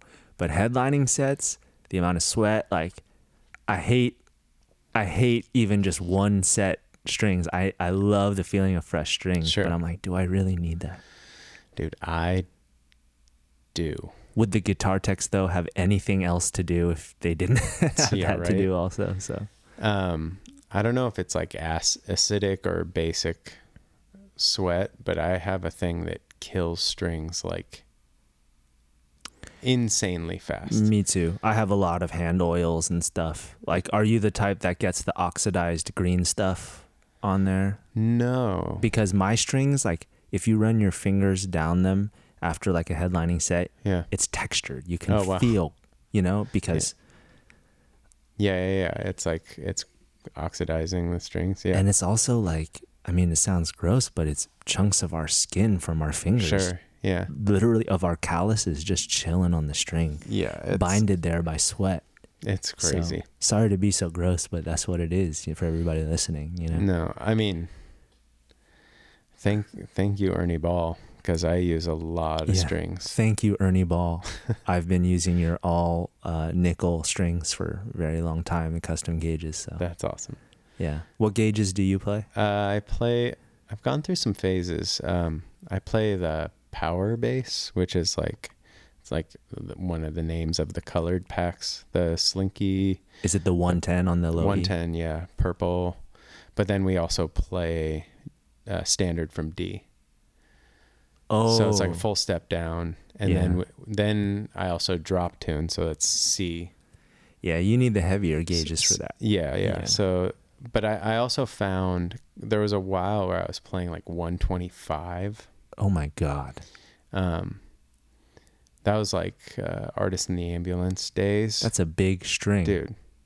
It doesn't sound good. I mean, it sounds good if you're playing like real low. So for certain songs that we have, some of the stuff off the Fire EP, some of the like heavy, like if you hear like real low notes, like on Visu, The Earth Will Shake, like the certain songs we play, it's like a tuning that I think.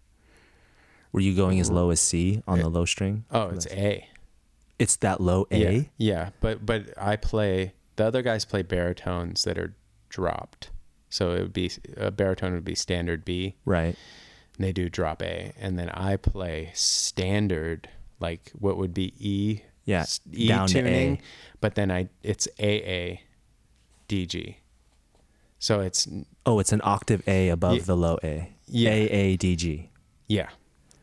Wild. So with that one, I actually do play a 125 because that's you need the tension on that to work. And you just do that on your grabber? Mm-hmm. But then all the other strings aren't the power bass. They're actually like a lighter gauge. Yeah, but how does that 125 sit in the nut for a 110? It just sits above it, right? This is another thing that I do. This is I switch all my nuts out to brass nuts, and that's smart. Yeah, I like that sound too. I like it with bass. I haven't really done it with a guitar. Yeah, I meant bass. Yeah. It kind of makes the open string sound a little bit more like a fretted string, and with bass, I find that you're really not hunting for low end as much as you are articulation in the mids and highs.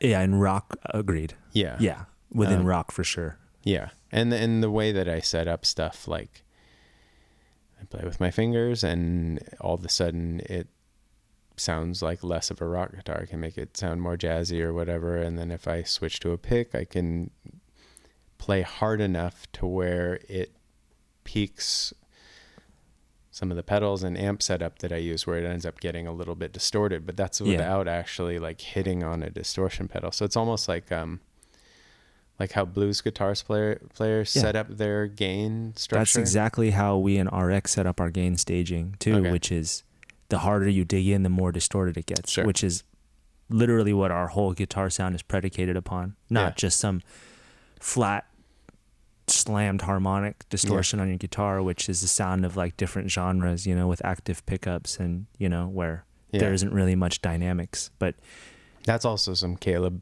Schofield shit for bass is for me. Like that was something that he was doing. Legit. Yeah. Yeah. And we're similar in that way where we're seeking dynamics in both of our bands. Mm-hmm. Our bands are both very dynamic, and because I don't know, man, dynamics are important in music, and I feel like it's underrated lately. For sure. We have so much static dynamic music that once it sets something, it just stays there, you know, whether low or high. And so I also trip out about like how many things in music can be dynamic. So many things. So it's like,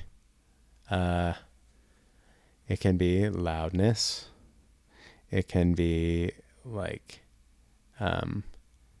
the amount of notes that you're using, or how like melodic a part is. It can be whether you're singing or screaming. It can be the velocity with which you're picking, the velocity with which you're striking the drum, where you're striking the drum, how downward your cymbal crashes are, how much you're shading them to the side, like all this stuff. And then on top of that, everybody thinks a lot of the times in the terms of like, we're all quiet, we're all loud, like, where no, everything can be dynamic at different times in different proportions, and and like juxtaposing parts too can create like so much dynamic. Like, it's the best. You put something that's super pretty next to something that's super not pretty, and that makes the pretty thing seem prettier and the not pretty thing seem not prettier. Nothing hits. Like a chorus never hits as hard as when, the chorus itself is really melodic and poppy, but it comes right after something really dissonant and strugglesome sounding, what I mean? And then it just busts into this major key melody, and you're just like, that's another dynamic, is unexpectedness. Like that.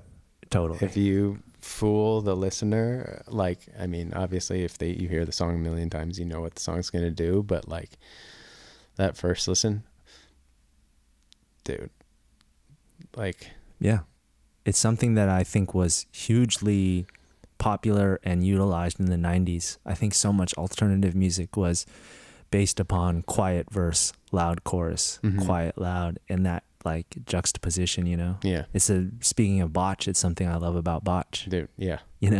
Cave In too. Is that Until Your Heart Stops song? It might be Until Your Heart's, or no, it might be Juggernaut. That's both great songs. Where there's like that chuggy part, and there's like all the best heavy bands employ that. Seriously. Not like they did though. I'm just saying that there's very few heavy bands I like that don't, even metal bands. You need to, like, Metallica wouldn't have been Metallica without their mellow, Dungeons and Dragons parts, or whatever you call them. Crazy. Or if you're into like Opeth, where they just do whole albums of Elfcraft, and then whole albums of heavy metal, like riffs and grooves, So funny. Or not funny. Gnarly. It's gnarly. Well, how come you can still skate with your thumb hurt? No, I mean, I'm not going to until I see this doctor. So I went to like an urgent care, and they gave me an x-ray, and they told me my thumb was broken. Yeah. And then they were like, well, we'll set you up with orthopedic doctor, like hand specialist or whatever. And that's taken like a week, which is kind of scary to me, because if it is something where it would be bad, it'd be like they'd have to re-break it, which is frustrating. I don't think they will need to re-break it if you still have like motion. Sure. Yeah, I don't think it's that bad. I'm not a doctor. That's just a guess. Yeah. I had a night like a couple nights ago where I woke up and I was like, wait, what if this is like bad? And then I just started like spinning off of it, like, because it hurt real bad when I did it. It felt better pretty quick after, but it was like, it's just like one of those accidents where it's like a freak accident. It's like totally pretty frightening. Like the funny thing is my other thumb actually got blasted too, but it just split it open like a cut. Yeah. But it didn't all the force was into my right thumb, which is my picking thumb. And I was like, oh shoot, like what if I lose like a certain amount of like feel in my right thumb forever? That would suck. It's like actually like a way that picking thumb is still better than fretboard thumb, I think. You think so? I mean, dude, no matter what your playing style is, no matter who you are, there are times where if you hold the guitar in a traditional way, you need the counterbalance of your thumb to perform certain things. Sure. I don't care whether you use 2 fingers or 4 fingers, like you need the thumb. That's very true. And so much of the way you play and how you play is your feel, and a lot of that has to do with and once the you start pressure. to get more comfortable on any guitared instrument, you realize that a lot of your movement around the neck, especially in faster things, your thumb may not be moving your hand, but your thumb is the guide. It's the, you know what I mean? Like how should you say, the needle on the meter or whatever it is. But for me, it's more in my style of playing because I have small shitty hands for the guitar, so I'm constantly. You and Tepe both small hands. I don't know. I mean, I don't have a big hand, but I also us Asians are not known for having big hands, you know. None of us are like palming basketballs or something like that.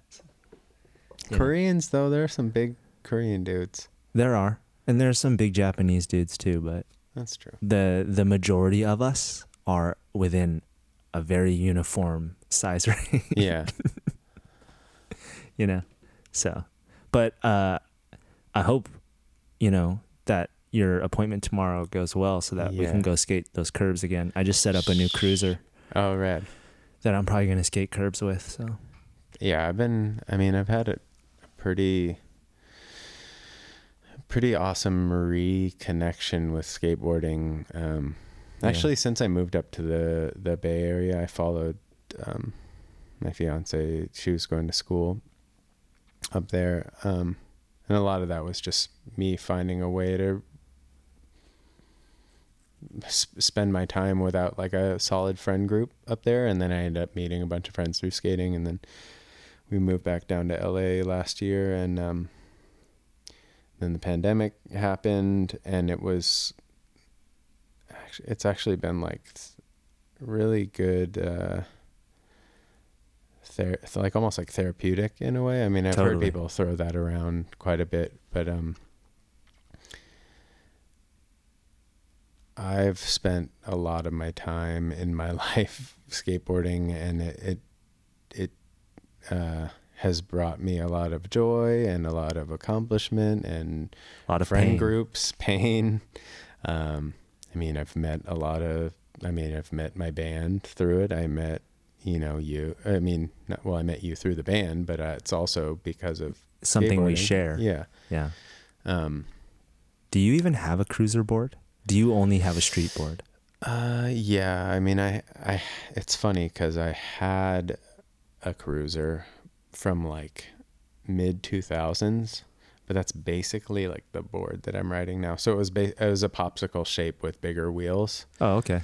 But it was a popsicle that was an 8.5 when I was riding like an 8 or 825 or whatever. It's a big jump.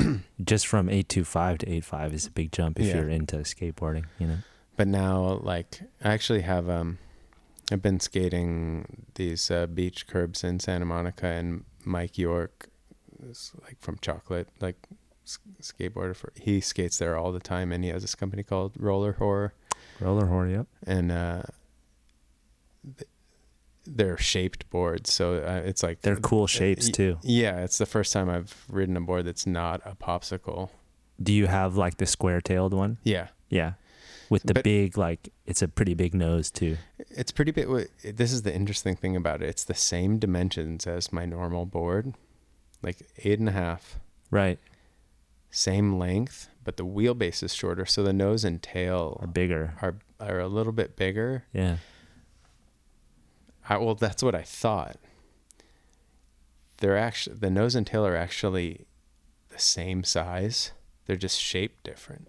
So they're like, I like that. I think it's like 6 3/4 or something, tail and nose. They're bent up probably further back, maybe, right? And the nose is narrow and the tail, narrower, and the tail is like square. But the narrow, why am I spacing on this? The distance between the trucks, whatever, wheelbase. Yeah.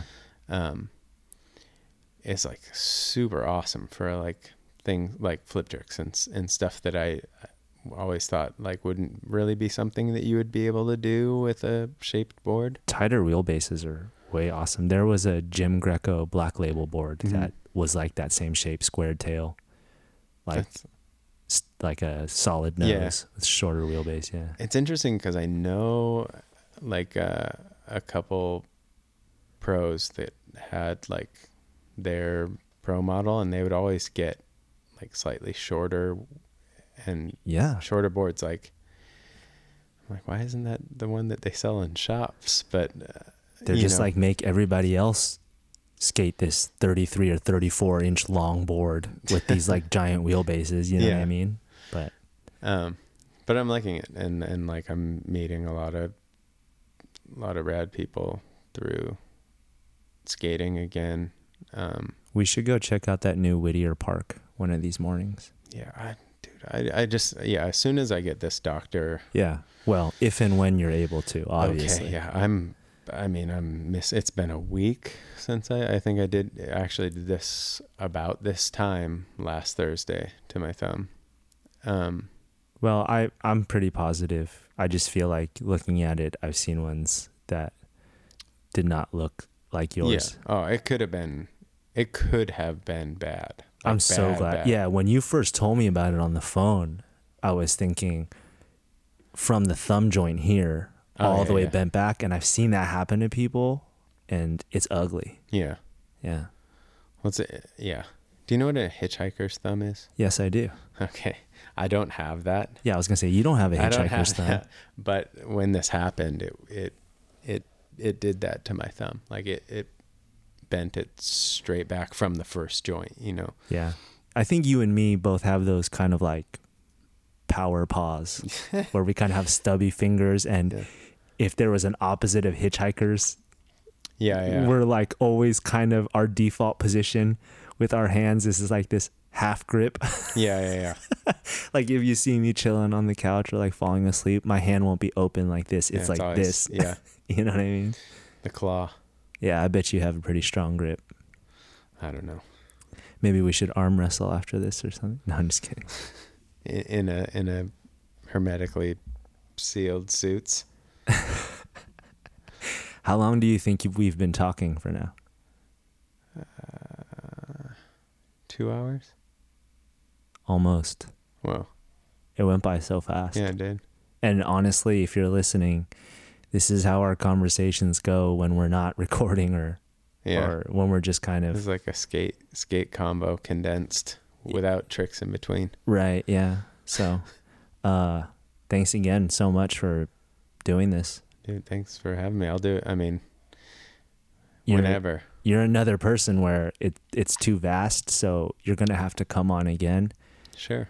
And I value this conversation just as much as any of the ones that you and I have in private, only for us to hear. So yeah, it's really good. So thanks again, man. I really appreciate it. No, thanks for having me. And yeah, let's do it again. Let's skate. Well, we are. You're stuck with me. You're my friend. Let's. You're my good actually, friend. Can I ask you a question before? Yeah, totally. Before we go, what was the last show you saw before? Not my band. Yeah. Was it a while?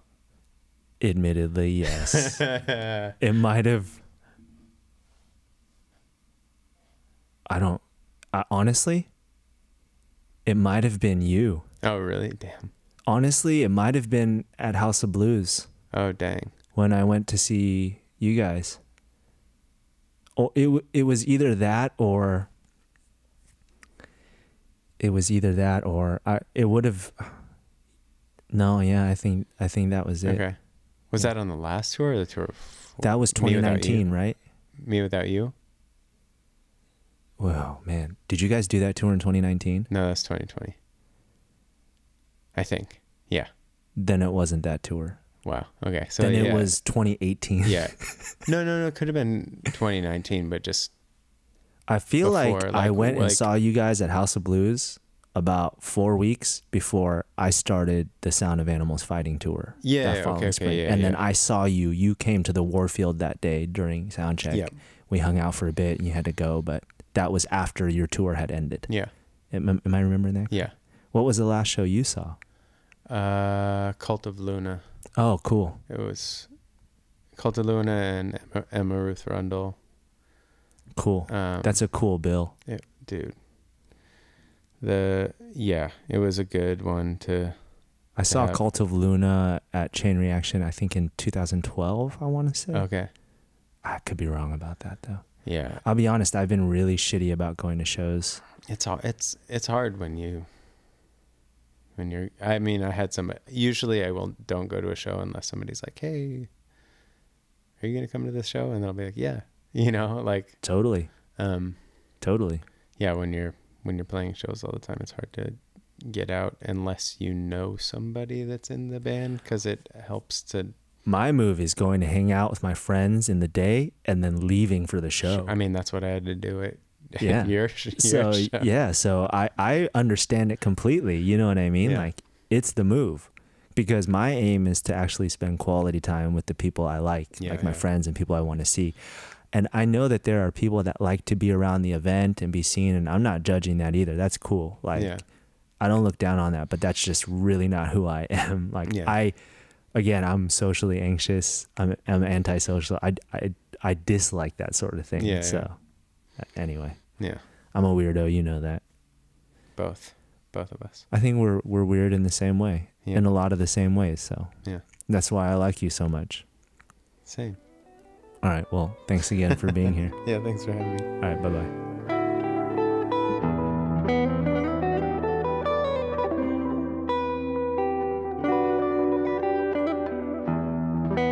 Pepe had a garage. Should I be saying this? Or are you recording? I don't know.